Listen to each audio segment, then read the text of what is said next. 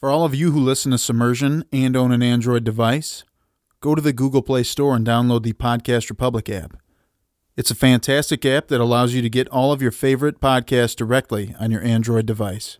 I personally use the app and I love it. I can search for the podcast I want to listen to, select it as a favorite, and have it just a click away. Make sure to select Submersion as a favorite so you don't miss any of our new episodes. Again, the app is the Podcast Republic app, available on Android devices. Episode 57, am I right? Woo! Right, you're right. Real low key, I like it.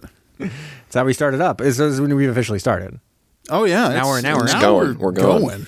Even though we just had all of our nice little small chit chat that people might have been interested in, like, what's a good name for a dog? Right. Very Let interesting us things. know. Yeah. Send us an email. Yeah, what's a good name for a dog? 100% send us an email. Yes or no on Bobby, and yes or no Bobby, on right. Kevin. Kevin's a good one. Yes. Kevin, which would be condensed to Kev. And then ice cream. That was another one I threw out. Mm-hmm. Icy for short. Yes. Icy. I think these are all disastrous, by the way. They're great. Don't worry about it. Okay. And also, do not forget, we're seeing if you guys want to do this or not, but we have a Discord channel now. You can get on there, talk with all your other super fans. Yeah, just chit chat. That place Are you is guys ever on popping it? right now. We have a brief history of hiding dicks in cartoons. If you want to read the article, stop on Yes. by. Wow.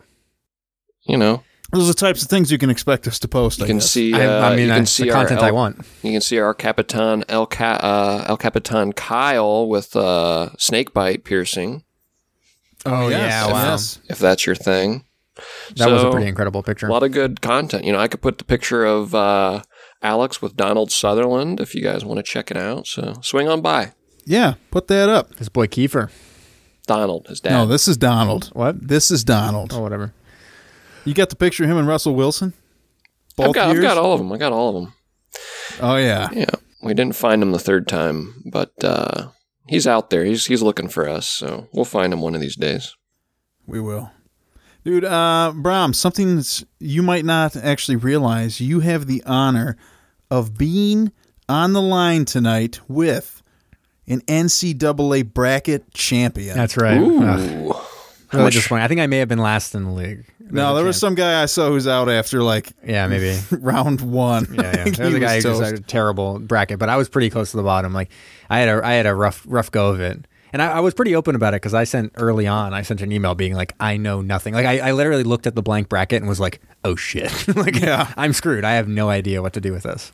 Because I just don't. I only followed Zion. That's it. I only watched Zion. Yeah, that is. And I know college basketball fans hate that, but like that's all I watched. Last night it came down to it. I was in like third or fourth place, and there was another person who was probably in like fifth place. And whoever they had Texas Tech, I had UVA. Someone had Texas Tech winning the whole thing. Yes, Wow. I know. So it came down to it, and my one wife's buddy, she was way up in front, and there was no way that I could have won if MSU went. And so I only picked UVA because when I was getting my hair cut, the woman who's cut my hair was like, just pick UVA. I was like, all right, fine. And it was a good pick. It worked. Because no one picked them because they... I was the only one in our whole bracket. Well, it's because they were so disastrous last year. They were the most often picked last year, and then in our bracket. Really? And then they lost in the first round. Craziness. Yeah. And I was one of those people that got screwed by them last year. My friend's It was an intense game. My friend's dad had money in Vegas before the tournament even started. He had 40-1 odds on both Auburn and Texas Tech to win it. He put money on both of them, and it almost looked like Auburn was going to be playing Texas Tech on Saturday night. He would have been loving that. Yeah, but then Auburn lost, and then Texas Tech advanced, but then they lost in the championship. So he was like pissed. Brutal, yeah, I bet. I mean, what can you do? You can just do what you did, which was win. Yeah, you just win. But as Just I win. said, the more important thing is that I made like a whole bunch of friends on the way. You did During with the people bracket. you already knew. Yep. So I was actually the real winner of it. Aww. Yeah. Look at that. there we go. Dave. Saw that one coming. What began as an innocent conversation among friends would soon spiral out of control and can later be referred to by future generations as the eighth wonder of the modern world. Mac East Second Floor Studios takes you on the journey of your lifetime as your captains, Alex the Mustard Man, the artist formerly known as Brom, Jamie the Brain, Kyle El Capitan, and Zach the Backbone present Submersion.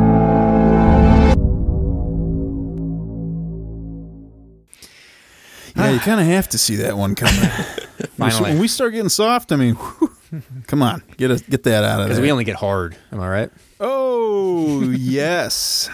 Anyways, so we're continuing our journey through the dregs of my favorite cycle, which is terrible movies. Is it because all right, so we haven't really announced that enough. Right, but what I mean, exactly we're doing. People should probably know that that's what we're doing. We're trying to watch some of the lower quality B movie, C movie, Z movie submarine films that are out there. But you've also referenced this as action-packed movies, right? Yeah, well, they're mostly action films, so they're trying to get the B movie like action films. Oh, yeah. Kind of stuff. Yeah. Trying to hit those up. And this one's a fun one because it's actually more fun because of what next week will be. Or the next one we do will be. Right. Brom, what did we watch this week?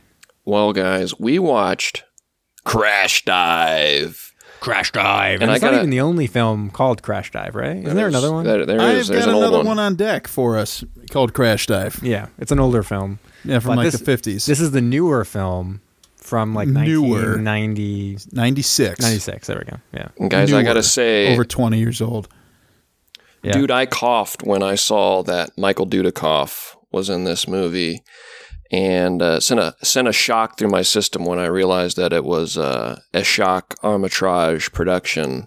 It is, And yeah. I don't know about you guys, but I don't really like when there's comedians like Christopher Titus in serious movies like this. But I don't want to sound like a Titus. And I couldn't believe that Catherine Bell was also in this of JAG fame. What Brom is getting at is that there was a lot of famous actors in this. How long did you work on that? I was thinking about it at work today. It plays be into working. my my countdown, so I had to fit it in there organically. So I think that was pretty seamless. It was. Yeah. I enjoyed it. I did too. But yeah, so this is a Dudikoff film, a Dudikoff production. Not really. Ashok what is it? Ashok Armitage? Whatever. I feel like you mentioned him quite a bit. Yeah, so he's a producer on a lot of really bad films. I think he was a producer on Battlefield Earth, and he was like a producer on Street Fighter: Legend of Chun-Li. Like he's a producer on several of like the Hall of Fame films for BadMovieTwins.com. Yeah. So you just want to get on the Hall of Fame of BadMovieTwins.com. That's BadMovieTwins.com. That's right. You just bring in Ashok. How do you say his name? Ashok Armitage or something? Right. I think that's right. Yeah. Oh, Something okay. like that. Yeah. Ashok Armitage. Yeah. But yeah, he's made and then this time in the 90s, though, he was making a lot of these action films. So I think he was also a producer on some of the other submarine films we've done. Like, I think he may have been one on not Street Sharks, Steel Sharks. Oh. And stuff like that, I think. I wouldn't be too shocked if he was a producer on Die Hard. Was he? No. I don't think so, yeah. Based on this film, though. I don't think so. But yeah, so, and this was kind of one of those ones. Dudikoff was probably most famous for being American Ninja. I don't know if you've ever seen that film. No. By Canon Films. It's kind of it was like a knockoff ninja action film, and he kind of continued in a series of these films, and this is kind of continuation of his career from there. If you look on IMDb, his trademark is listed as usually plays the hero in low-budget action movies. Yeah. He unfortunately got stuck doing that kind of stuff almost solely because he did American Ninja. Really? In like the 80s, yeah. Oh my word! The cover art on American Ninja is amazing. Yeah, well, I got it from the library and watched it in preparation for this podcast as well. So I am well caught up on my Dudikoff history at this point. Good. Yeah, Got to get that Dudikoff in. got to. I mean, what else are you gonna do? Yeah, I also watched Brom. You ever see Bachelor Party starring Tom Hanks? No, I saw that was a movie he was in though. Yeah, he's in that as one of the friends and friends of Tom Hanks. And Looks pretty fun. Yeah, it's a probably wouldn't fly by today's standards. Just from it's quite offensive in a lot of regards. It's both sexist and racist and homophobic. Quite homophobic, in fact. Actually, specifically transphobic. Threat. Actually, but so basically, Kyle. Sure. Yeah. Yeah, I don't fly by today's standards. Right, Nobody can exactly. even handle me. But yeah, anyways, I was excited. I had never seen a Dudikoff film before I saw this film. And boy, howdy, was it a production. So should we get into it? Yeah, I think we should. And with the premise that when terror strikes Right. from the darkness of the depths below, crash dive. Was that the tagline? It's the cover. That's right on the cover of that. It's right on the cover. That's interesting. A It almost man's sounds tradition like every woman should know about. Crash dive. Yes. Sure. Shocking, That doesn't even- shameless, sinful, wicked, and the party hasn't even started. Oh, he's talking about Bachelor Party. Crash dive. Crash dive. Oh, my bad. All right. That is Bachelor Party. That is Bachelor Party. Sorry, guys. Oh. Anyways, okay. So we open, and we are at the Naval Air Station Oceana in Virginia. And we are looking at the USS Ulysses, a submarine that our boy Dudikoff is taking care of business on because he has designed the shit out of this thing. He's a super genius. He's ready to rock and roll. And he made this whole submarine, and it is primo stuff and working like a dream. It is. And there are a bunch of people who are walking around, and they are literally maybe the worst actors I've ever seen on film. We get introduced to a guy here pretty early on who's going to be kind of an a-hole throughout the whole movie. Well, which one? Are you talking about the Cobb? XO? The XO. So the XO is a tight ass who they're like, you're like the youngest XO that's ever been. He's like, yeah, well, I earned it. Yeah, he's like, what does that fucking mean? And it's like, well, because it just means that you're like really good. And he's like, well, I earned it. So how about you shut your mouth? Yeah. And you get out of my face, bro. He was the worst actor in the film, I think. It was pretty He's bad. bad. Yeah. And then the Cobb seems like he's like, come on, loosen up, man. Like, it's cool. He's like, dude, just hit this with, with me over here, dude. Sure. But And he's got like the rose tinted glasses that just like totally circular and crest his nose. Is this your new shtick? Like I talk about dicks out and you say that someone's a stoner with rose tinted glasses? Yeah. They Guys, all got I need like- a thing. Yeah. Well, I got the hippie thing covered, so you got to do your own thing. You're doing a hippie thing. I do. man. People pull their dicks out. And Those gotta figure are this out. really But- good. So anyways. We've got all our bases covered, Brom, so you better come in with something real good. All right, I'm So going to workshop it. Yeah, so the Cobb, spoiler alert, it turns out to be all kind of like in disguise or a guise over some nefarious thing that he's doing, but I won't spoil it too badly. Well, you just kind of did. I did a little bit. But anyways, they run through so much exposition at this point. They kind of introduce Dudikoff. Dudikoff makes like a joke about like some deep fryer. That's the only thing missing from the submarine. Ha ha ha. And they laugh like a whole bunch. They talk about how they're taking this thing out and Dudikoff's like, cool. And then there's like this lady and everyone's like, who dat? And even Dudikoff's kid. not even Dudikoff's kid. Almost exclusively Dudikoff's kid. That's who is true. like super, like, who the fuck is that? Dad, ask her out. I want you boning her now. Yeah, it was kind of awkward. Get her like, phone what number. would you Get do her phone number. if you were a parent in that situation?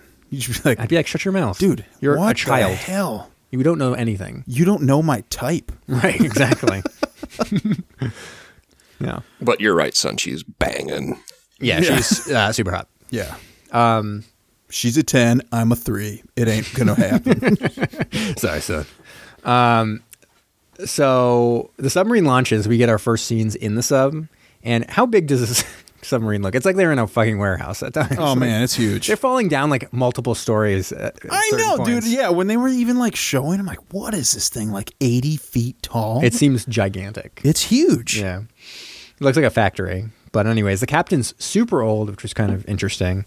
Everyone's giving the XO a hard time. He like kind of sucks. Well, I think some guys are making jokes. Yeah. They're Talking about mentioning the crash diving. Yeah, right away they're like talking about crash diving. He's like, would you ever crash dive a submarine that had Tomahawk missiles on it? Like, In what situation would you do that? Well, we wouldn't do that, sir. Yeah. So he's a giant buzzkill, and we finally get the title screen at this point. It's been like a while into the movie, and finally it's like crash dive. I wish they would have done it right when they said crash dive. It was just dun dun. And then it just kept going. And then we get a random scene of singing. I feel like this is like now becoming like a trend in these action films where all of a sudden 90s action films, they do this? Just like they randomly will have scenes of like people joshing around in like just of the crew. This is a meaningless scene where they were just like literally singing their little hearts out. And rapping too. Yeah, there's a whole rap scene and they loved it. They fucking loved it. It was like spinning a basketball on a finger. Like they loved it in Sub Down. This one singing, everyone's like, fucking yeah, sing it. Dude, they couldn't get enough. Yeah. Especially like the old white dudes in the sub. They were loving it. They couldn't get it. They love basketball and rapping. What can I tell you? I don't know. Yeah. Anyways, Dudikov's still chilling. He's at his house with like a pool and shit. He's having a pretty great time. Just being except his kids there ruining it. He's like, dude, I'm trying to get my drink on. And you're over there crapping your pants. So they have a raging storm when they're out on patrol in the submarine. And they get a distress signal saying that some Russians are like stranded up above. But you should also note or whatever. They showed lightning strikes. Yeah. Worst ones I've ever seen in my life. Wow. If they were real, I apologize, but they look like the fakest thing I've ever seen. I'm going to go on a limb and say they were probably fake. Oh, good. Right. But also they were from Schindler's List. That's actually stock footage from Schindler's List. So now you're making fun of Schindler's List. Is it seriously? Yikes. No, I'm joking. I was like, what the hell, dude? That's not real. But so then they're like 10-1 odds, hurricane's coming, and these jokesters are going to get fucking crushed, right? They're going to die. And the XO is like, no way, we're not bringing randos onto my submarine. Like, get out of here. And the captain is like, okay, son, come over here. Let me teach you a little lesson. And he pulls out his dick and he goes, does this dick look like an uncaring robot dick? No. He's like, you know what it looks like? A fuzzy caterpillar. Yeah. And he's like, pet this thing. He's like, yeah, exactly. And does a fuzzy little caterpillar let some people die because of a hurricane? And the XO goes, no, you're right. You got to let those people on. And so they bring these people on as first of all, terrible plan by the terrorists, right? Let's get stuck in a hurricane. It works. It does work. But I'm just saying, like, they could very easily have just died. And, like, they barely hear this distress signal. Terrible plan. But it works. Fine. Whatever. And you just called them terrorists, which we don't even know at this point. Okay, sure. James. And so there are a bunch of the survivors. And then there's one of the survivors is a woman.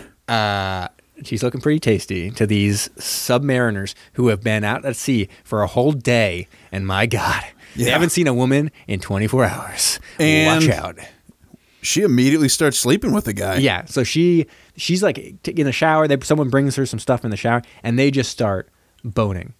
And she's got her breasts out, just like her breasts are exposed, which is something that I occasionally enjoy in one of my films that I watch. Bachelor Party was one such with Tom Hanks and Michael Dudikoff. Yeah. Many breasts to see. And I was like, interesting. I'm interested in this. I put my glasses on and I was like, interesting. Wife walks down, what are you doing? I'm studying cinema. I'm studying cinema. This is a film. This is a quality film. Yeah. So then at this point, the trap is sprung, and not the only thing that is, because that guy's moaning. And the terrorists are killing people and getting weapons and stuff like that. Dude, and she even chokes out her lover. Right. And the thing we can find some solace in is that he died doing what he loved. It's true. So she didn't need to sleep with him right before she killed him, but she did. Right. So who's the real hero here? Clearly she is. Yeah. And he is. They both are, really, together. So they disconnect communication, and this kind of alerts everyone to that something's wrong, right? Because on the big old grid, and one thing that's really funny about these types of films is there was so much, like, interactive viewer stuff in this film. Like, the submarine had all kinds of viewers of it, like, moving up and down in the water, like, randomly. Like, there's no way they'd build that. It'd just be, like, a number on a table or whatever. Yeah. And then back at, like, headquarters, it also was this giant map, and it's just, like, it, like, blinked out of existence as the communication was cut. And they were like, the USS Ulysses is out of contact. And so the Pentagon, with that hot lady, is like, give me Dudikoff, and give me the president. Like, so first, just think of the hierarchy there, right? Mm-hmm. Who's the first person he says they need? Dudikoff. Second person. The president. Who's most important here? Yeah, who's the president? Dudikoff. Dudikoff. He's not the president now because of that. I like it. Yeah. Yeah. So on the sub, the terrorists shoot the captain almost immediately. And he's like, I'm the captain now. And then the XO is a hero because he tries to escape. Like, he's the only one who kind of like is behaving kind of how maybe he should. He's the only one who mans up. A little bit. He tries to escape a bunch of times. He tries to beat people up a whole bunch of times. It's also like, I know it's tough to say because like in that similar, if I was thrown into that similar situation, I probably would be like a coward and be like, whatever you want, I'll do it. Fine, whatever. Like you want the submarine up over there? Fine. I'll drive that submarine this way. Like I'm not saying that I'm like a hero. I'm probably a full on coward and would be the worst. But there's also a reason why I'm not like in the Navy on a submarine. Yeah. All right. Because I'm a giant coward and I did not sign up for that. Well, fair enough. Right. Or would you be the guy? You know what? I bet the XO was just going so gung ho because he wanted to say, "I told you so." Maybe. He's like, you know what, guys? I didn't want to pick these people up. You guys did. This is so stupid. Now I got to save everybody's ass on this sub. But I'm just saying that the people who are steering the submarine, when they're talking about how they're going to launch nuclear missiles at Washington, D.C., I would have probably tried to crash that submarine into the bottom of the ocean.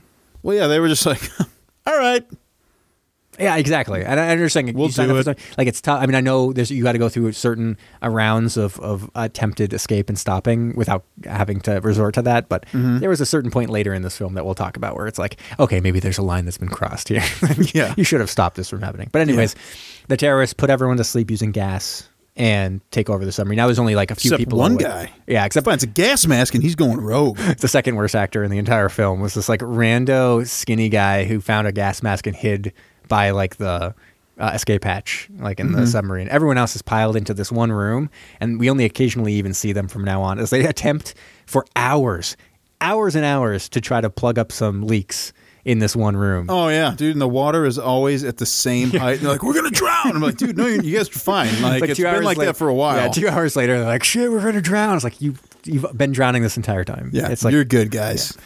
So anyways, Dudikoff arrives. They pick up Dudikoff. He brings his son. He arrives. Well, hold on. Okay. Now the Pentagon has two plans that they discuss because we cut back over and they say, all right, we can either pay them the money and hope they won't blow up the world. They specifically say we have two options. That's what they say. And then they say, or we can try to sink them. Then immediately they're like, or the third option, get Dudikoff onto that sub and disarm the missiles. Right. And Dudikoff's like, I'm out of the game, man. And then his little kid's like, but Dad. And he's like, shit. Can't believe I had this fucking kid. I gotta go risk my fucking life on that sub. First he asked me to get this phone number of this lady who's like a 10 and I'm a 3. Shit. Yeah. And now he wants me to be on the submarine and risk my life. God damn it. Kids say the darndest things. Right. So anyways, yeah, they want $100 million in gold and shit. That's what the terrorists want. All right. Would you even know what to do? Somebody gave you $100 million in gold. Like, what are you going to do? You going to flip it? They should have known something was up with that. Because, like, yeah, it's a little bit strange. But I guess it's supposed to be it's like untraceable, right? Pure gold is kind of like. It also seems super traceable because who else has $100 million in gold just like hanging around? What would I do? Like, if I walked in, all I would know what to do is go to maybe a pawn shop. Yeah, I got this solid gold bar, and be like, we can't do anything with that. $500. And you're like, what? This is worth literally $1 million. Yeah, I'm a pawn shop. So, anyways, he's like, okay, son, head to New York City with my sister. Don't worry about it. There's definitely not going to be a missile heading to New York City because these people said it was heading to Washington, D.C. So there is no possible way that you will ever have a problem climbing up to the top of the Empire State Building right now. Go ahead. Yep. And then he heads off. And the entire idea is that he's going to, at the very least, switch the missile from a nuclear missile to a Tomahawk, right? Tomahawk to a Harpoon. So nuclear to a Harpoon. And Harpoon's just TNT. It'll do some damage, but it won't be like super crazy damage. Right. Or anything like that. Otherwise, he's going to try to get some different target coordinates in there. So it just falls into the ocean or whatever. Yeah.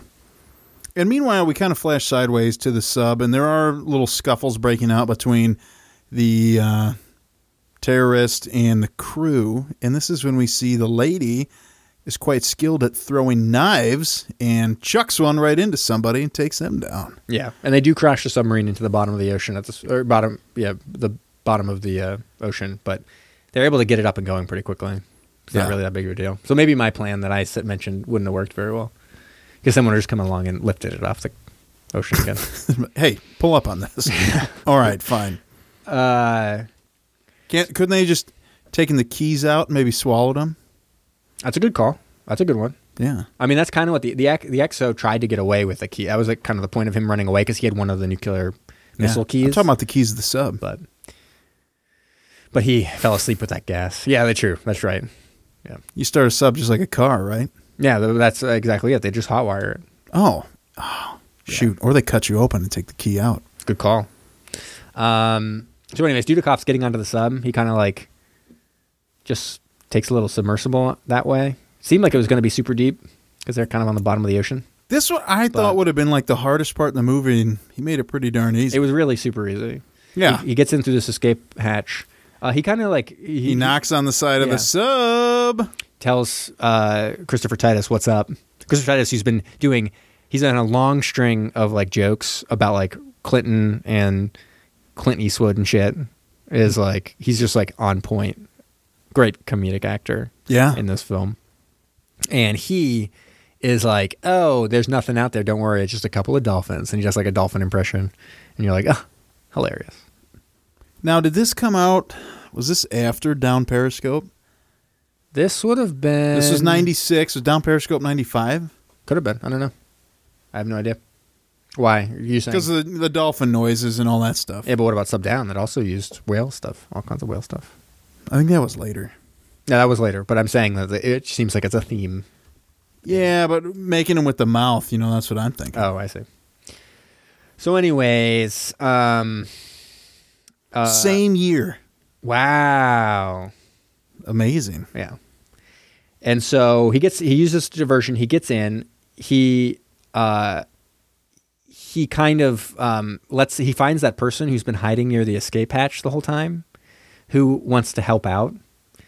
And one of the first things he does is he wants to go tell the people who are kind of driving the submarine and doing the coordinates, stuff like that, what's up. And he needs some coordinates to help out or whatever. Yeah.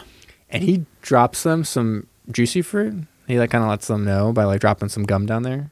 Oh, he's got it like hooked down to like a Leatherman or something? Which seems like super obvious and like... Yeah, hey, what's that hanging from that vent? Everyone would see it because it's like, it would catch your eye immediately. You'd be like, what the fuck? It's like literally a shiny piece of tinfoil that he's like dangling from the ceiling. Yeah, with a knife hook to it also. And there's the other terrorist, I guess, who doesn't notice it. Reminds me of Napoleon Dynamite's brother. He kind of looks like that. He does. He looks just like that. Actually, I think it's the same actor. I hope so. It's not. So anyways, what else we got going on here? They yell out some coordinates for him. Dudikov gets attacked, and he kind of like fights the shit out of the person, and they find out they're all from Yugoslavia. Is that right? They were from Yugoslavia somewhere from years before. It was some kind of and it is a great. I love these kind of things when the sonar gets so. Christopher Titus, he impersonates. They get a call from the captain, not the captain. Sorry, I'm falling into it now. The terrorist who has taken over the ship. So now the captain. Well, he wants to be called the captain, but Christopher Titus gets a call from him, and this guy has just been killed by Dudikov, and he puts on the headphones and takes the walkie-talkie and impersonates this guy. And they are like, him and Dudikov may as well be like high-fiving, be like, we fucking tricked this guy so hard. And immediately the captain comes off the walkie-talkie. He's like, check that out. That wasn't, something's happened to him. Yeah. I love when that happens. That happens in a lot of films where it'd be like, we fucking tricked him. And then the person will be like, there was something off about that. It's like, oh, you are so happy with yourself right now, but you totally botched that. They clearly know what's up. Yeah. Yeah. So he's now super pissed, the captain, or Jesus, I keep on doing it. The terrorist who has taken over the submarine. He's now pissed because this guy has been killed. And he's like, blood for blood. He's doing this over the intercom to let Dudikov know what's up. And he's like, blood for blood, we're coming after you. And the little guy who he found near the escape hatch. He's like, I'll watch your back while you put these coordinates in. And he is immediately killed. And the woman comes up and just like slits his throat like it's like he's a dog in the street. Yeah, the only useful thing is that his body is heavy enough that it warns Dudikoff that something has gone wrong. And he totally abandons changing the coordinates at this point. Mm-hmm. And they even get a hold of... Carter had a special radio to radio back to the Pentagon. And he like loses shortwave transmitter or something. Yeah, he totally loses at this point, like a dope. Basically, he runs around being like a dope the whole time at this point. Well, dude, now he's in total darkness because, now the terrorists also radio back to the Pentagon that he's dead. They said, Dudikoff's dead. We're moving up the time. Get us this money or else we're blowing up New York City. I think they even changed it at this point that it's going to be New York City. We did have a real touching scene, though, when they said he's dead and we see the woman who his son wanted him to hang out with. Yeah, right. Netflix wink, and wink. chill with. Right.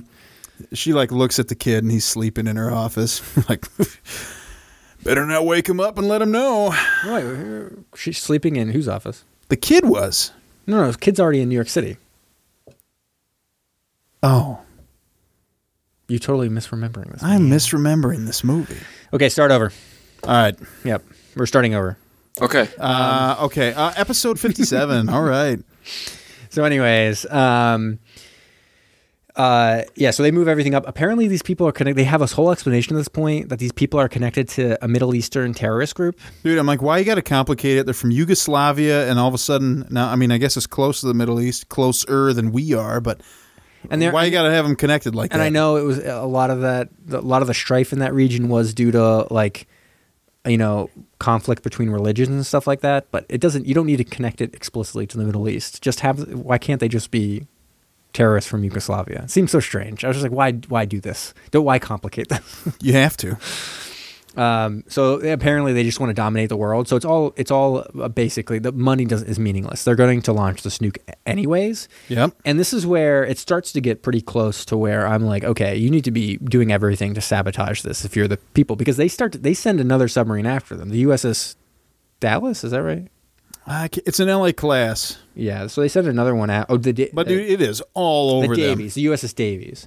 So they send the Davies after them, and it's like it's going to be a do or die thing, right? Like either the Davies is going to destroy them, or they're going to have to destroy the Davies. Now, let's also keep in mind that earlier people at the Pentagon said, no, we need to sink this submarine.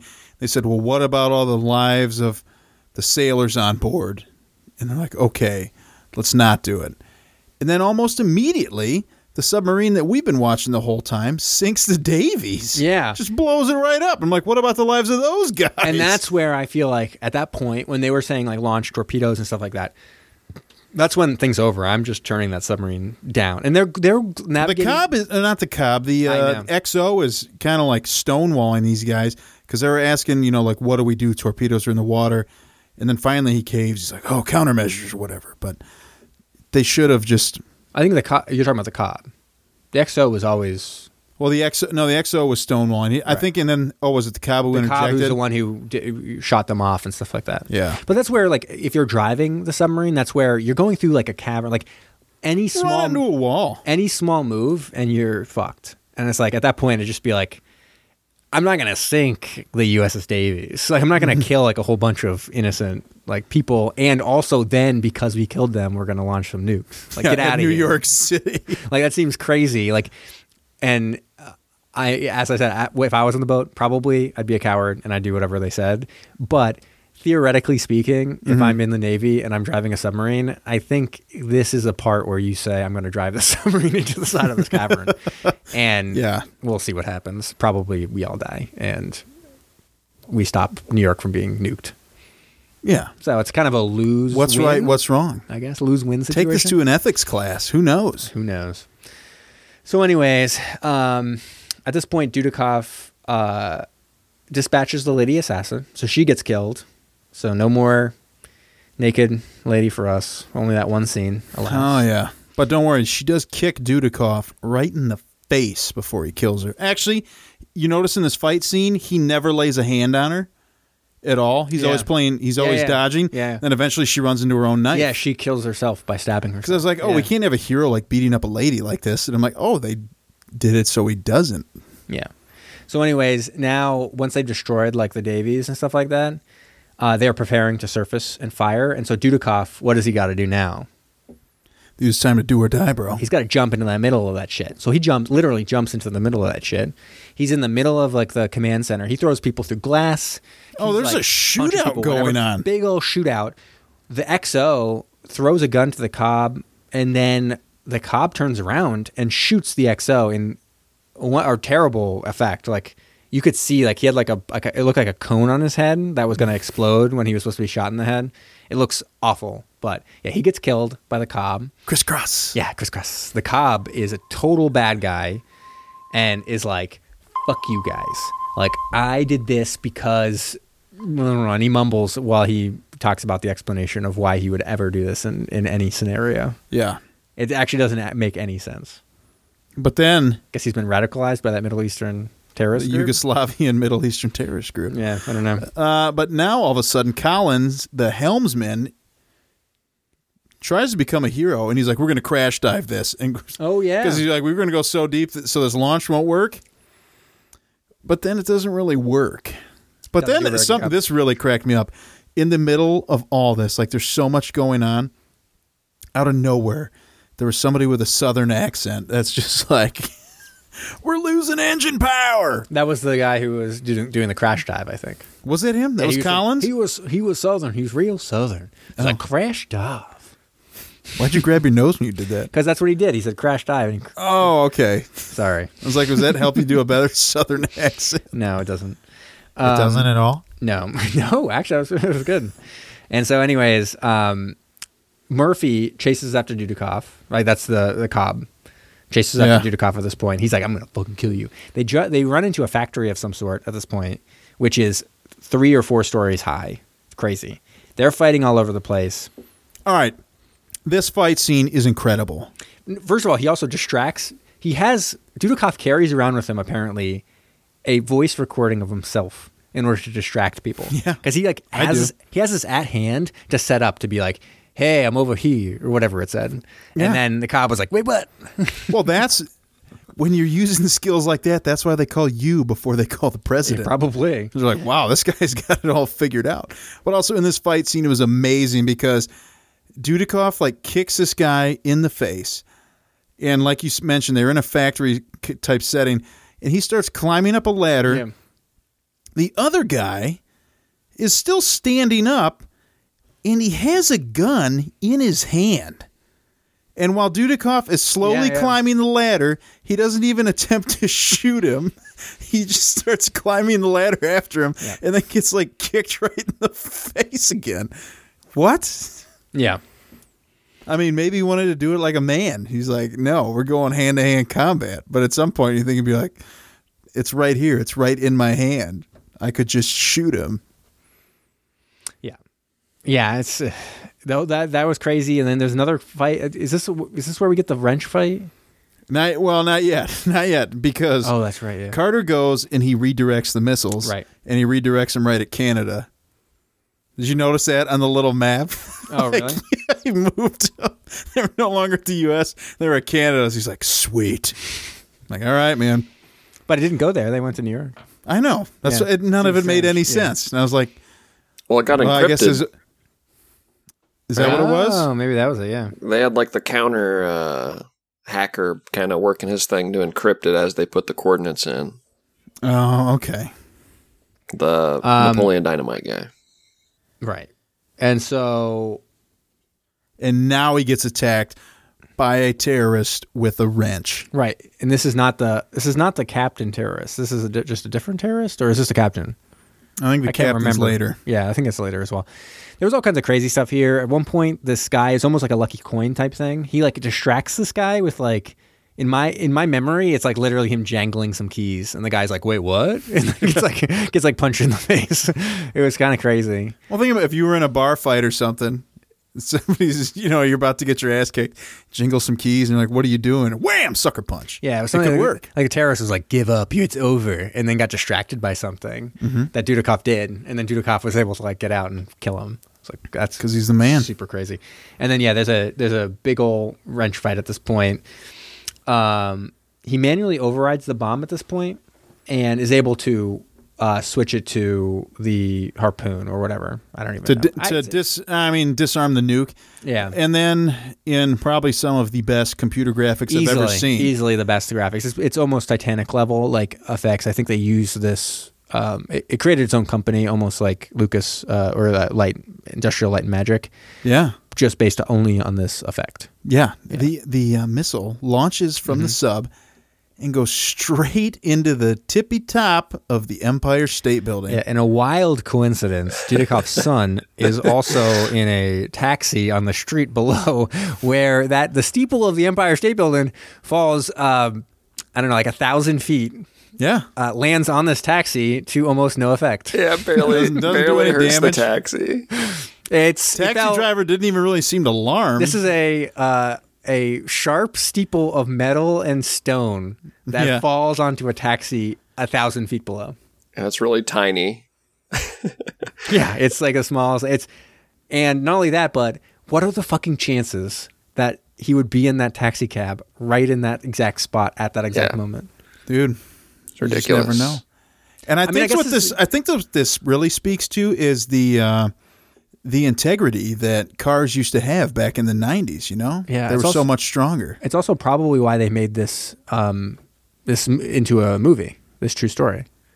Because it was such they were like, wow, what a wild coincidence. And they, started writing a book, but they were like, this is better on film. Yeah. It didn't even say at the beginning based on a true story. It said, this is a true story. Right. It's a great documentary. It's wild.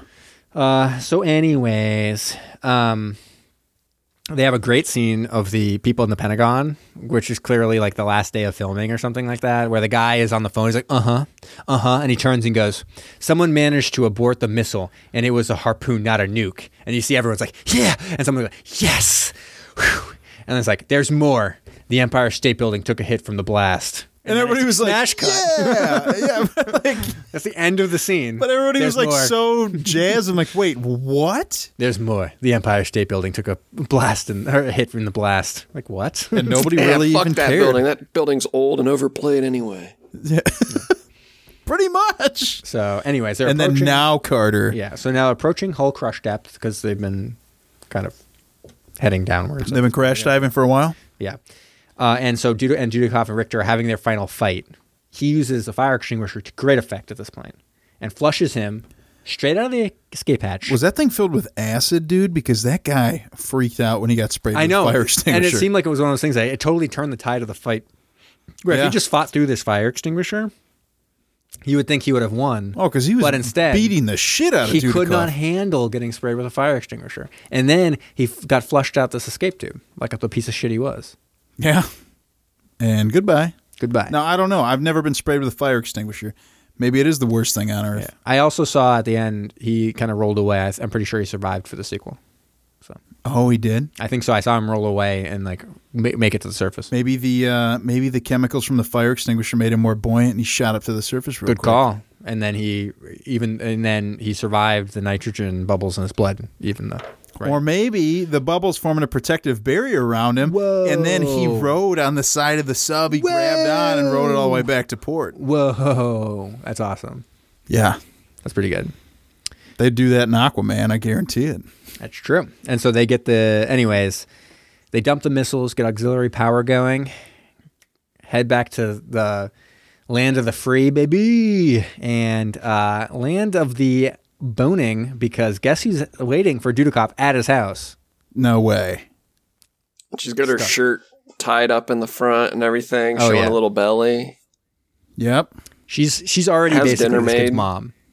The kid's like, Mom, is dinner ready? And she's like, son, get out of here. Me and your dad's we gotta have sex. And they start making out while he's holding his son.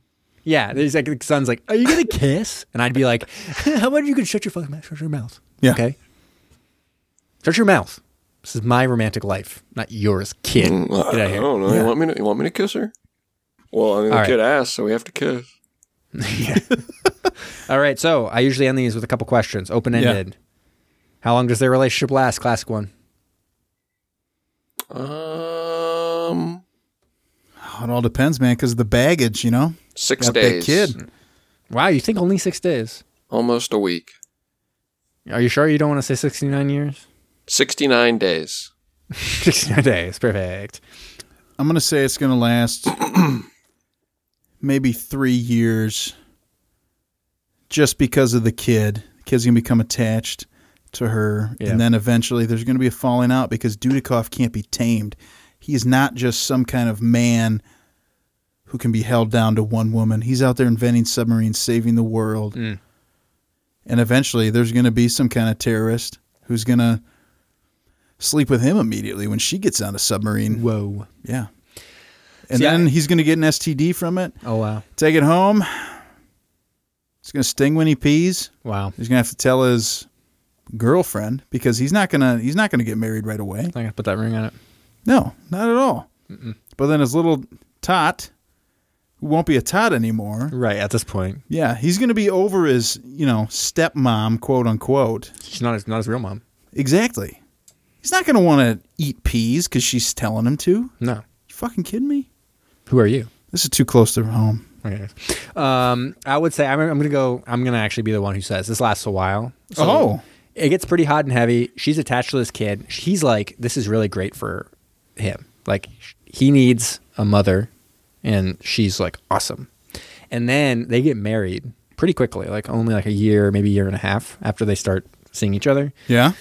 And they have a kid. Sounds like a little brother for the son. And now they're in it for the long haul. Oh, man. Once that second kid, though, is through college, things start to get like, where was this foundation really, other than your son told you to make out with me one time? Yeah. Like, that's what we were built on. It's literally the only thing that we had in common was that your son really liked both of us. We were in the same room. Built on sand. We were in the same room when your son asked us to make out. That is the only thing we share. At this point, Dudikoff's like, he's pushing 70, and he's like, I just don't want to die alone. Yeah. And then they stick together. And that's it. Yep. Okay, and another question. Sorry, I know it's no, that's fine. How high does she rank in the government ranks?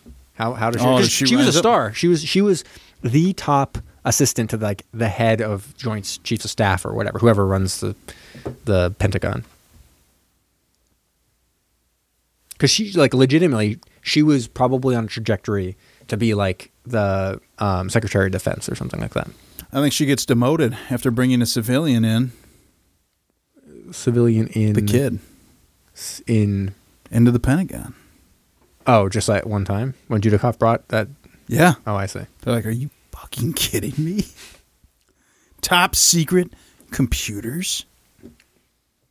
And the kid's part of that terrorist organization. Oh my! And that's the sequel. God, that's amazing. I think in the sequel she's president. Really? Yeah, that's what I think. And Dudikoff's first man. Yeah, straight up. And they're like, Mrs. President, Madam President, what are you going to do about this? And she just looks at it and he's like, I think my husband has something to say about this. And is this where he's 70 years old and they send him onto a submersible to straight up combat terrorists? I'd do it. Not me personally, a 70-year-old. I would send Dudikoff as a 70-year-old onto a submarine. Yeah. Well, who wouldn't? I'd give that order. Yeah. Yep, go for it. All right, ready to give some grades for this great movie. Yeah. Mm. Who wants to go first? I'll get in there. I'll hop in this sub. And I'll say this movie, on a quality level, kind of reminded me of what we kind of got out of The Chamber in terms of acting was not great. There's a good movie out there with this kind of plot. I thought it was kind of cool that, the sub was getting eaten up from the inside out by these terrorists, and they were able to get a Navy SEAL on board through one of the torpedo tubes, and he was kind of building his team as he navigated the sub and, picking up, accomplices to help him. And that was kind of interesting.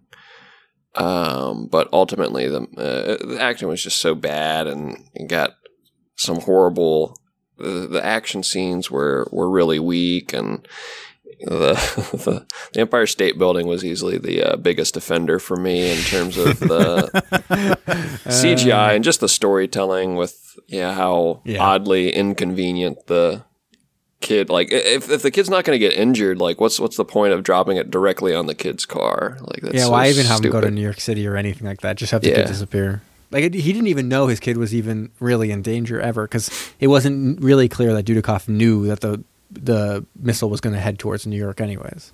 Like he seemed to always think it was going to DC. Yeah, that kind of just changed on the drop of a hat. Yeah, I don't know. Yep. So about a chamber for me, and the chamber I gave a 3, so I'm going to give this a 3 as well. It's a good call. All right, I'll go next. Okay. So I will say that I was a little surprised at how much I wasn't necessarily enjoying myself for the first part of this film. I thought it kind of went pretty slowly. Acting was awful, like really bad. Some of the worst we've seen, probably. Even when you look at something like Agent Red, I feel like this is kind of falling below that. Every once in a while with these films, we'll have one character or one like very minor part where you're like, how did this person even end up being in the film? There were multiple people who were like major characters where I was like, did these people have careers? Like, I'm so confused how they actually kept on acting and stuff like that. But so I wasn't necessarily super enjoying it. I did think it picked up in the last like 30 minutes or so, where it was really hitting some of those crazy fight things where I was like, what is happening here? The Empire State Building, things like that, where it got pretty kooky and crazy, that I started to enjoy myself a little bit more with it from like a bad movie point of view. So I won't say that it lived up to everything. Like, it wasn't necessarily like, I thought Still Sharks was a more, through the entire thing, you know, above expectation, but also funny at times, et cetera, whereas this is more kind of stops and starts in terms of like kind of fun stuff. I think Still Sharks, I was a 3.5. Yes, you were. Yeah, so I was going to come in just under that at I don't know, maybe a little bit below. I'm not sure I'm going to go exactly a 3. I'm going to go 2.5. 2.5? 2.5. I thought it's just that there's one. It's the end that it wasn't the whole film.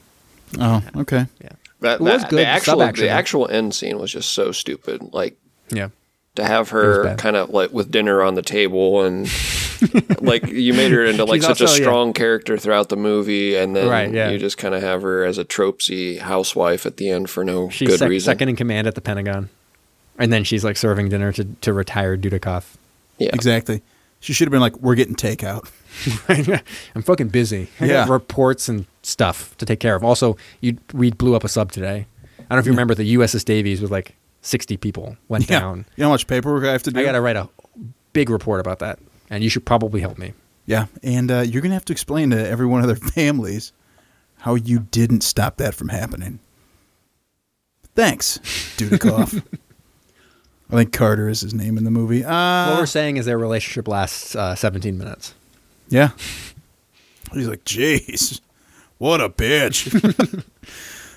So I mean, we had just watched Submerged. Submerged is bad. And then we saw this. And I was like, wow, this is... I was even having a conversation with my wife because she'd watched some other movie that was really bad. And I was like, you know what? I'm watching so many of these bad movies lately that I saw one that was bad, but I was like, surprisingly decent. Right. The plot made sense, which I enjoyed. Right. What did it, though? Submerged did not. Submerged did not. That's true. Good call. This Good call. did. Yeah. When I look at anything else, I'm like, all right, this makes more sense. Yeah. But yeah, the Yugoslavs from the Middle East. Who only want money. Gold. They don't want money, though. But they do want money, but they don't want money. They just want world domination, but they'll also turn around and pick up that gold. Yeah. How are they going to move it? It's really heavy. But one of the things I also really enjoyed about the movies, and movies like from this era, I guess, is at the end credits when they start showing who's in the movie. Like we see a little photo of them from the movie. I'm like, oh, I know who that guy is. They should have done the thing where they tell you what happened to them after the film. Oh, that would have been great. Michael Dudikoff went on to design the latest version of the submarine and became a captain. You'd be like, wait, what? Yes. That would have like elevated this to like a 4. But right. Yeah, acting was not good. Action was fine, I guess. I think. Did you say acting was fine? Action. Okay. Action was fine. we could end see this podcast things now if you said the acting was fine. Yeah, we could see things which we could not see in a film like Stinger. So that was all right. We did have a lot of sub action, which I really enjoyed. Yep. But I gave Steel Sharks a 3. I like Steel Sharks because of the lucky coin. Yeah, the lucky coin is a huge differentiator. Like I feel like movies aren't taking advantage of how much I enjoy like really stupid shit like that. But there's a wrench battle scene in this. There is a wrench battle scene. Good call. Wrench battle scene's pretty good. And immediately when he gets onto the sub, he is holding a wrench in his hand. Now, granted, it's not like a traditional there was a lot wrench. Of wrenches, it's a pipe wrench, you know. There's wrenches everywhere. When when those people in that room are trying to fix a leak, they have wrenches. At one point, they just show people like working on the sub when they first launch, and someone just has a wrench and they're like using it on a ladder. I'm like, I'm not even sure. Isn't this sub like kind of new? Why do you need to fix any? Yeah. Dudikoff was just there fixing everything. Why do you have a wrench out? Well, anyways, they could fix it better. Maybe. So, man, I don't know. With watching Submerged, I feel like this. It's tough. Yeah. Because I'm like, I don't want to like over elevate it, but I like Steel Sharks more. Although this movie is fine, I'm gonna give it a 2.99. Good call. Just under Steel Sharks. That's good. Yeah. And one thing I did want to mention that I kind of forgot while I was rambling about my review was it is great just to see in the 90s just how hard these B movies went to the Die Hard formula. Oh, because I mean, like, immediately there's so much ripped off of Die Hard for this. Like, it's basically the same thing, and it's always the same thing. Terrorist takes over somewhere. Yep. A guy is kind of sneaking around who has made his way in there. There's always kind of like a family element to it. He's got some kind of He's got some kind of line of communication with them. Some kind of line of communication. And a big one through vents. And a big one is always that there's some smarmy guy who kind of comes in to like work with the terrorists. In this case, the Cobb, who was working with terrorists, but also turned out to be in leagues with the terrorists. Yeah. But like in Die Hard, there's a guy who's like, "I'll take care of this," and he goes in like, "Baby, you need sales me guy to help you, like with this or whatever." And in all these Die Hard knockoffs, there's that guy to kind of be like the smarmy guy who's gonna like screw everything up for for our real hero. And there was another one. There was another Dudikoff film. It's available on Amazon. And, of course, I was trying to catch up on all things Dudikoff. And so I watched part of this one morning while I was exercising. And I've never seen something more of a knockoff of Die Hard. Really? Yeah. The terrorist's name was Carlos Gruber. So the name in Die Hard was Hans Gruber. Right. So this one was Carlos Gruber, and then there was an exact replica of that sales guy, smarmy asshole guy. Are you serious? Who was like a news anchor who swept in to be like, "Hey, baby, I'll help you communicate out there." And I was just like, Jesus Christ. Do they have no original ideas? Seemed like they were just straight up knocking off Die Hard like over and over and over and over and over again. And this is one of them. Well, hey, man. Yeah. That one was on making money somewhere, and it was involving kidnapping the vice president. Really, it's pretty good.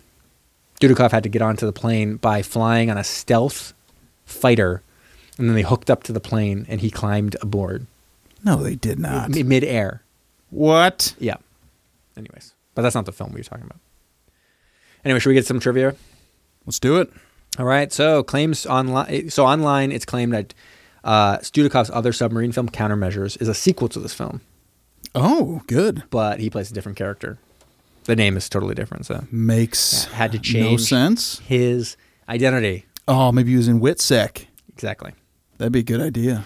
Anyways, Andrew Stevens wrote a book called Producing for a Profit that had a whole chapter about this film. So his story is he wanted to pre-sell a film to Japan and couldn't figure out what they liked, and his buyer kept on shooting down his ideas. He had this pen, and it had a submarine in it that went up and down when you moved it around. And he asked about submarines, and they got super excited. So he pre-sold it without anything more other than it's going to be a submarine film for $350,000. He realized after that it wasn't just submarines, and he ended up making 7 of those, but all kinds of pieces of military eye candy. So then he pitched to Germany, and they wanted a lot of action but no gore, and pre-sold that for $450,000. Then he went to Korea, and they wanted martial arts, so he pre-sold that for $350,000. Then when he got back home, the American buyer just wanted a star, and so they suggested Dudikoff. And so they wanted to know, the only other thing they wanted to know was the name of the film, and he made up Crash Dive on the spot. He then told the writer, make it Die Hard on a submarine.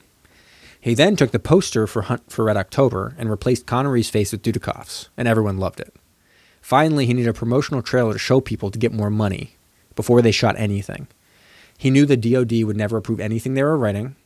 He thought about getting a helicopter and flying around trying to catch some submarines diving and stuff like that. No way. Real Tony Scott. Right, but eventually he called up Disney and asked about stock footage from Crimson Tide.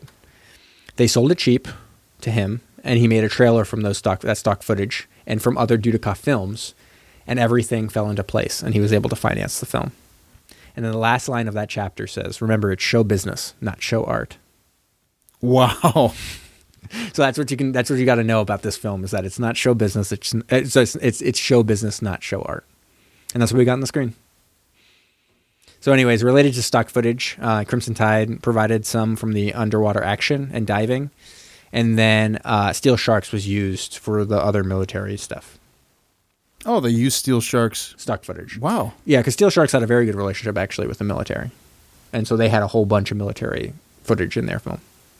So they used that. So it's mentioned in the books Terrorism in American Cinema and Real Bad Arabs, which I've mentioned before, real being REEL. Yeah. Bad Arabs. In regards to the extremely vague Middle Eastern connection of the terrorists, and noting at this point in the stereotype, they just got to the point of mentioning it without much more. Weirdly, as I've also often found in the books, these books also get random things wrong. So Terrorism in American Cinema said that the ransom was $1 billion for what they wanted. They wanted $1 billion in gold. $1 billion. And I know the mistake is small, but I just want to see, but why? Why have it in the book then? Yeah. If you're not going to check it, why even have it in the book? Right.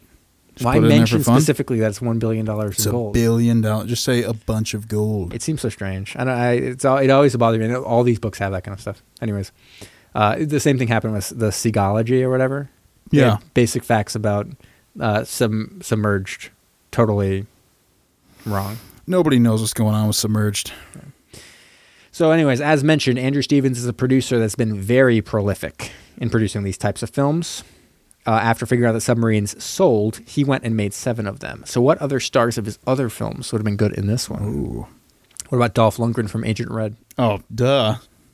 Who do you think, better or worse than Dudikoff? He would have been funnier, I think. Yeah. He's a better actor. I mean, cramming he's more Dolph vocal. Lundgren into a tiny vent.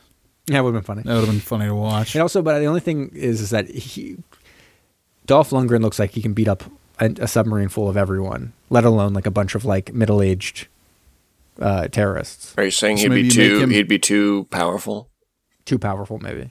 You need a Dudikoff. He's a little smaller. What if you make him the lead, the head terrorist? Oh, turn it around on me. Mm-hmm. I like it. And I could see them doing that in a film like this. Well, he's European, so sure, Yugoslav, Middle Eastern guy. Yeah. What about Bryan Cranston of Time Under Fire? Ooh, I do like Cranston, but I don't know if I could see him in an action film in this capacity as Dudikoff. No, I don't know if he would necessarily have to be Dudikoff, though. I think he could have been the Cobb, secretly the bad guy. Smarmy, real smarmy. Actually, he did play that. He was the one who played the smarmy asshole in that other Dudikoff film. He was Cranston was? I'm not even joking. Yes, that one I watched. He was the smarmy news anchor. Bryan Cranston. What about Gary Busey from Steel Sharks? Yeah, that loose cannon. All right, is he from Steel Sharks where he's really subdued? No. Oh, he's wild? Yeah. Okay. I want him to be the terrorist, though. It's tough, though. Yeah. Well, he could be one of the guys who's going wild and Lundgren's trying to reel him in. But, Gary Busey is... Make him the admiral. Tamed. Ooh. Oh. Well, but then he had to be subdued, probably. What about... So there was another film he produced called The In-Laws, which was about... It was like a romantic comedy that involved the selling of a submarine, which just seems very strange. But Ryan Reynolds was in that one. So what about Ryan Reynolds? Brom, what do you think? I guess you'd have to be our Dudikoff guy when you get that much talent. So, yeah, I think so but, too. I mean, he is a comedian. He could play our Christopher Titus role. Oh, good call. Maybe this is a young Ryan Reynolds. Yeah, so young Ryan Reynolds in the Christopher Titus role. Yeah. What about Ed Harris? So he was in the film Emergency Blow. So he played a police officer going to a Christmas party at his wife's company. And they're going to try to work things out, right? But the party's on a submarine. So terrorists, led by Hansel Gruben, takes over the sub and ends up with Ed getting Hansel into a torpedo tube and launching him into the enemy ship. The catchphrase is, "This really blows." emergency blow. Yeah. So Yeah, I'd like him as Dudikoff for sure. I mean, obviously, I think that's just an. He's got to obvious be. that he would probably be. I did like when he has opportunity to climb through air shafts, which is He does. top of my list of He things. wouldn't even really need to climb though. It'd be like a slip and slide for that guy. True. He would have a little trouble in the final battle because he has to climb up those ladders. Yeah. And then his hands would be all greasy. He'd be trying to climb up the ladders. Mm-hmm. The good thing is that he'd be climbing up, then the guy behind him would be climbing up, and that's how he defeats the guys. And he slips and falls. That'd be pretty good. Can you imagine him trying to tie the knot when he's lowering that piece of gum down? It's impossible. It is. When you're that greasy. Just instead, it's just they just feel the drips of grease falling from the ceiling. They What look is up. that? They're like, "Oh shit, Ed, is that you? Ed Harris." Sorry, guys. All right, and then we're quickly going to do Phantom Zone. Engage the Phantom. Phantoms engaged, sir. I mean, against all odds, I have done this one before. Yeah. He has been involved in some of these, but Jay Acavoni, who played the Cobb Murphy, he was also in Time Under Fire with Bryan Cranston. Larry Poindexter was in Time Under Fire, and he was also in Steel Sharks. Gary Busey in Steel Sharks was in Under Siege. Duh, and I use that one all the time. Wow. Because Under Siege can very easily get to Pearl Harbor, which can very easily get to... Phantom. Yeah, it's gonna be funny when we watch Pearl Harbor and it turns out there's no submarine at all. You're going to have to go through, redo every single one of them. At that point, we'll probably be at like 75 movies. You'll be like, It actually, wow. I feel like it should be pretty easy. Well, whatever. Yeah. I think you found enough pathways. So I want to apologize. I guess the other crash dive, I said the 50s. It's from 1943. Oh, It did win an Oscar. really? Yeah, which the film we watched Also certainly did not. Oh, it didn't? No. Oh, surprisingly. you're right. It won some Golden Globes, but no Oscars, I don't think. Right. All right. The stage production won a few Tonys.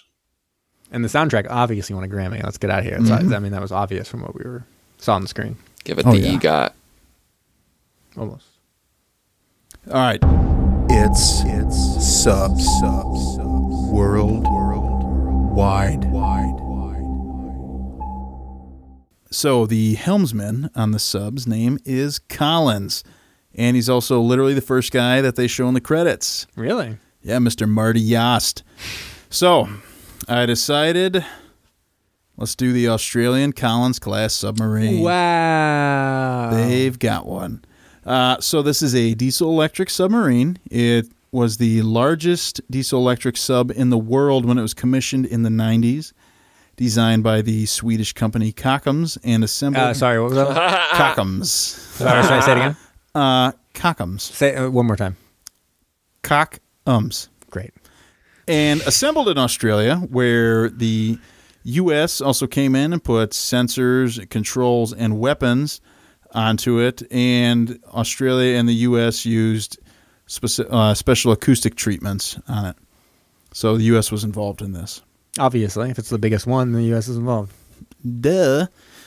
So the length of this submarine is 254 feet. That is pretty long. Yeah, Almost a football field. almost. Should add a little, like a steeple, like on the Empire State Building. Even has goalposts, which adds to its Wow. acoustic. I don't know what Qualities, like yeah, the what's the properties. word? What's It's like, the word? it's I'm like a looking tuning for? fork. Yeah, Characteristics. yeah. So it has a beam of 26 feet. For the That's almost as long as we saw in the movie, right? yeah, yeah.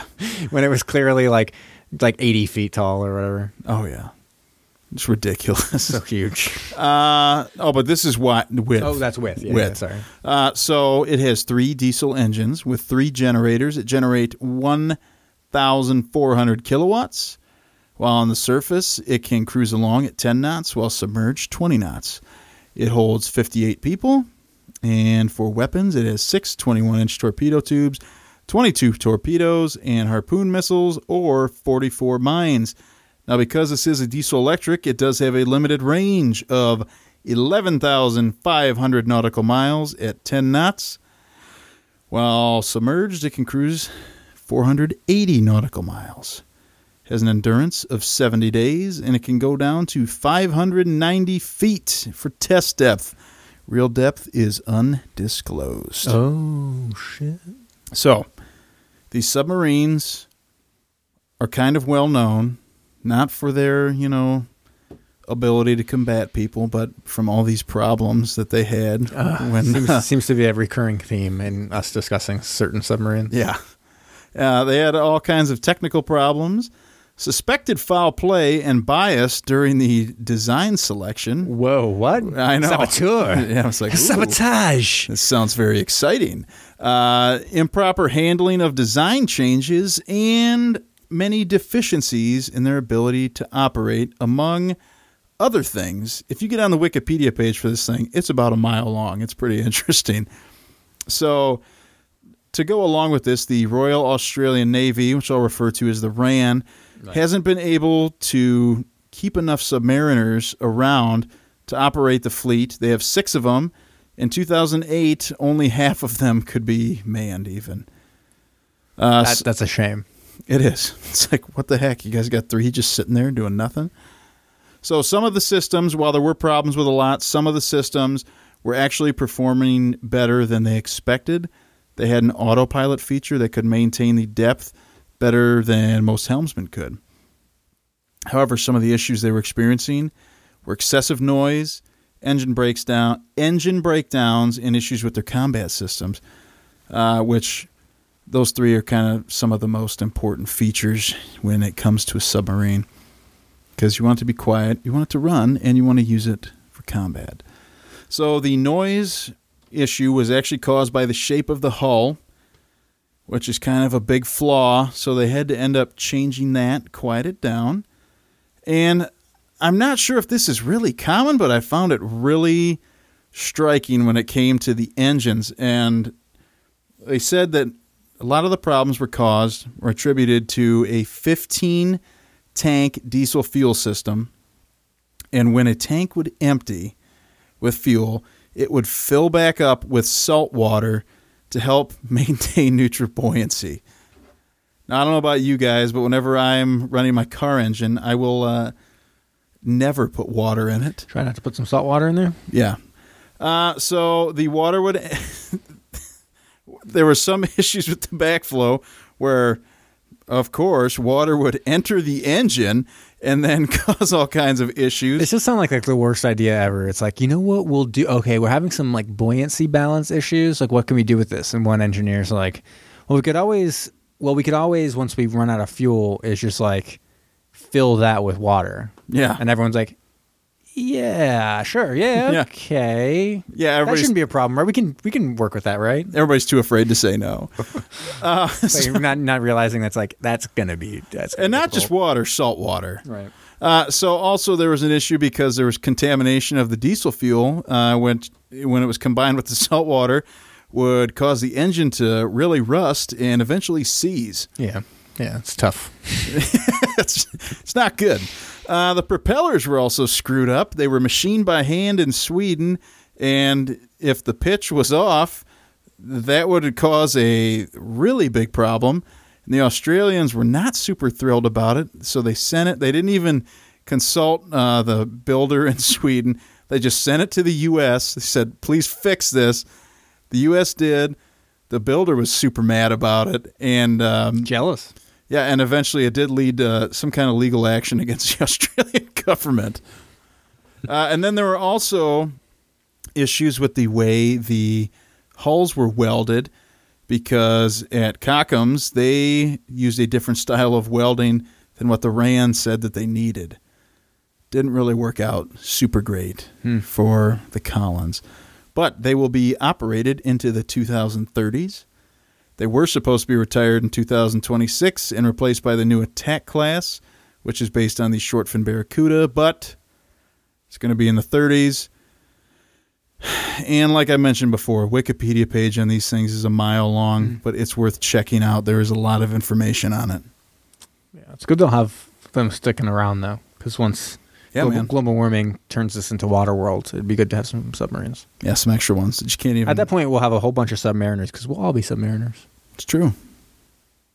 Except for those who live on their boats above, I guess. Like Kevin Costner. Yes. And Tina Majorino. Right. Exactly. She was the girl in that, right? Yeah, I think so. Speaking of Napoleon Dynamite. Yeah, that's true. Napoleon Dynamite references. And confirmed she was the Waterworld girl. So, Tube 3 ready to fire, sir. Commence the countdown.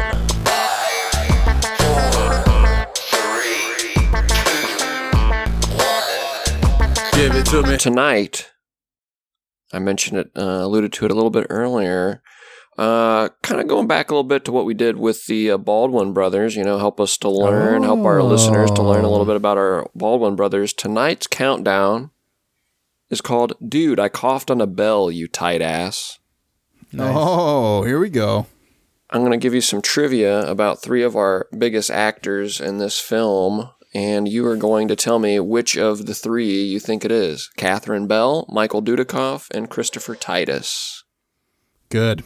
Sweet. All right. And it's gender neutral. I'm going to refer to them all as actor. So if I say this actor did this, it could still be Catherine Bell. Okay.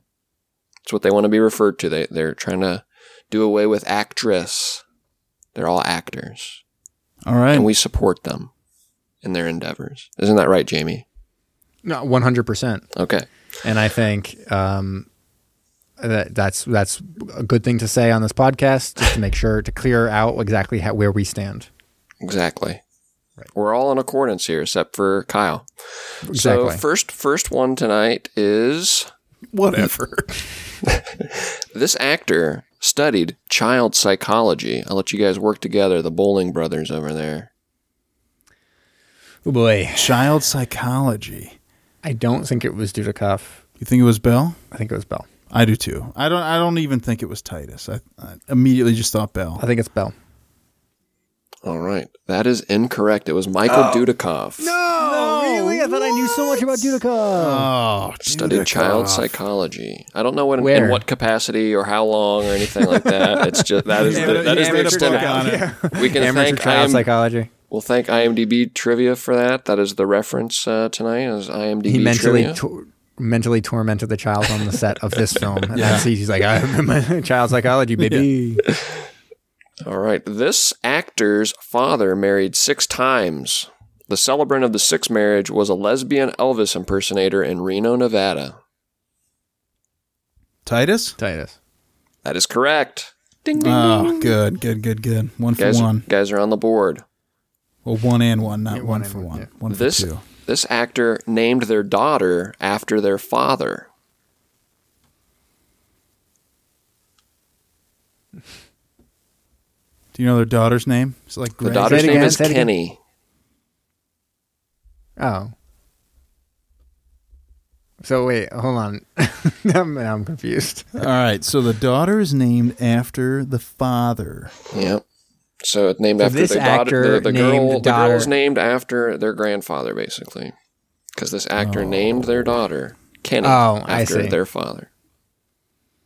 Kenny Bell, Kenny Dudikoff, Kenny. Pardon me. I guess it would help to say this actor named their daughter after the actor's father.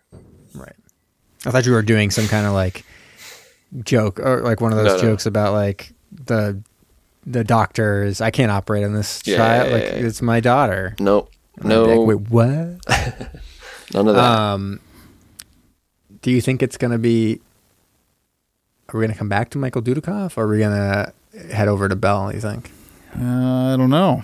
I don't think you would do that. He wouldn't make it that easy on us, right? We go like 1, 2, 3, 1, 2, 3. So do you think Dudikoff? I think it's Dudikoff. I also think it's Dudikoff. Correct answer. Christopher Titus. Named Kenny Titus sounds better. Named it after his father, who had married 6 times at that point.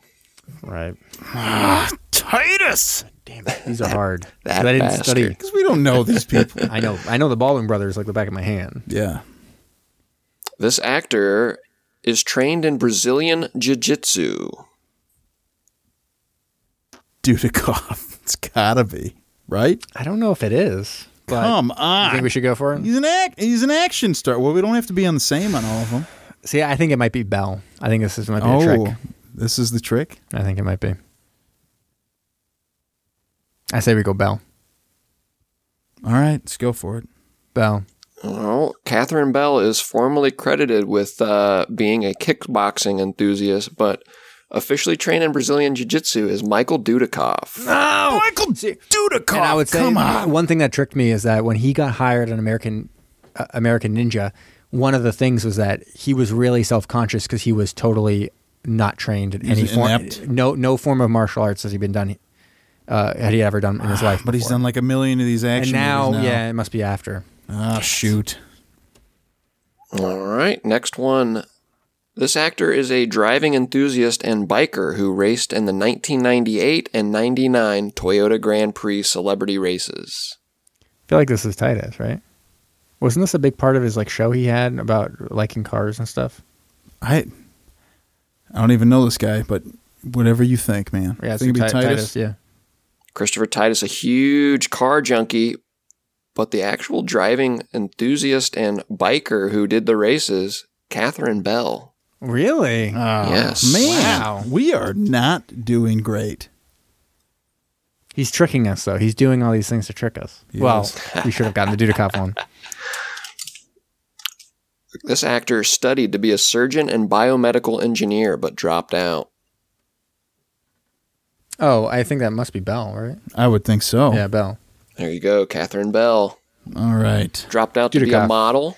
No offense to Dudikoff, but I don't necessarily think he's like the sharpest guy. But he's very like I've seen interviews with him. He's very well spoken and stuff like that. It's just at least he doesn't play very sharp people in his movies. So maybe he's just a very good actor. Catherine Bell, she dropped out. She started her career as a model, and then she made it into a commercial in Mexico for American Express, and then she was the nude body double in the movie Death Becomes Her. Really? So I'll be Googling that later. Right. Sure. Wow. Wild Tuesday night. All right, this next one. I just said Bing. Maybe go for Bing for that guy. What's the DuckDuckGo? Not a sponsor. DuckDuckGo, Yeah. the one that doesn't track what you search or whatever. This next one, mother killed. This actor's mother killed their abusive stepfather over a Thanksgiving dinner argument.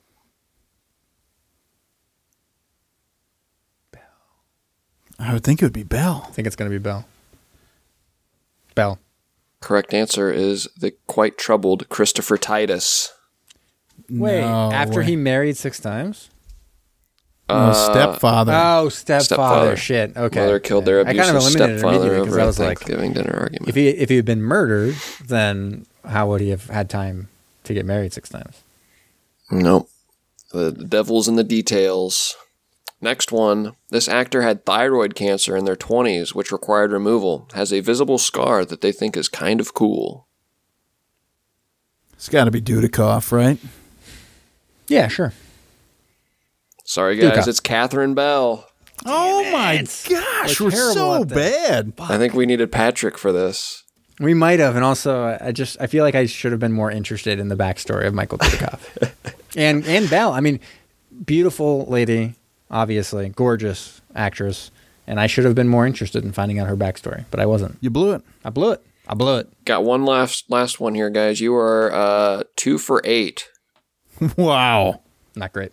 Final question number 9. This actor began their career as a tanned, bright smiling model featured in a Coppertone suntan commercial. Think it's Dudikoff? I think it's Dudikoff, But he said Catherine Bell got started in modeling. but so did Dudikoff. Did Well, he? whatever. What do you think? You think I it's don't gonna know. be We've Belle? had a lot of Catherine Bell. I think it's got to be some Dudikoff, right? Get some Dudikoff action. We'll finish it off right like it should be in Crash Dive. Dudikoff. Ding, ding, ding. You guys got it. Redemption. And on a good yeah. note, that is Michael Dudikoff. Good job, guys. Well, I sort think of. I think 3 we're- out of 9. I think Good. actually we hit exactly what you would expect by randomly choosing.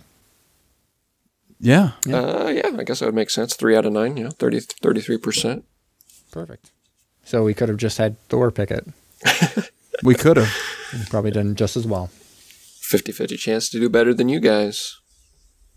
Bitty bitty. But that was, dude, I coughed on a bell, you tight ass. Great. Love the name. You should do it next week too. What do we got going on next week? For a film? Let's not spoil it for the viewers. Okay. Listeners. Viewers. Listeners. Whatever. Viewers. They're going to be too busy like rewatching Game of Thrones. What's Game of Thrones? Does it have a sub in it? I've never heard of it. No subs. It's pretty good though. It is about a bunch of people having sex with their relatives.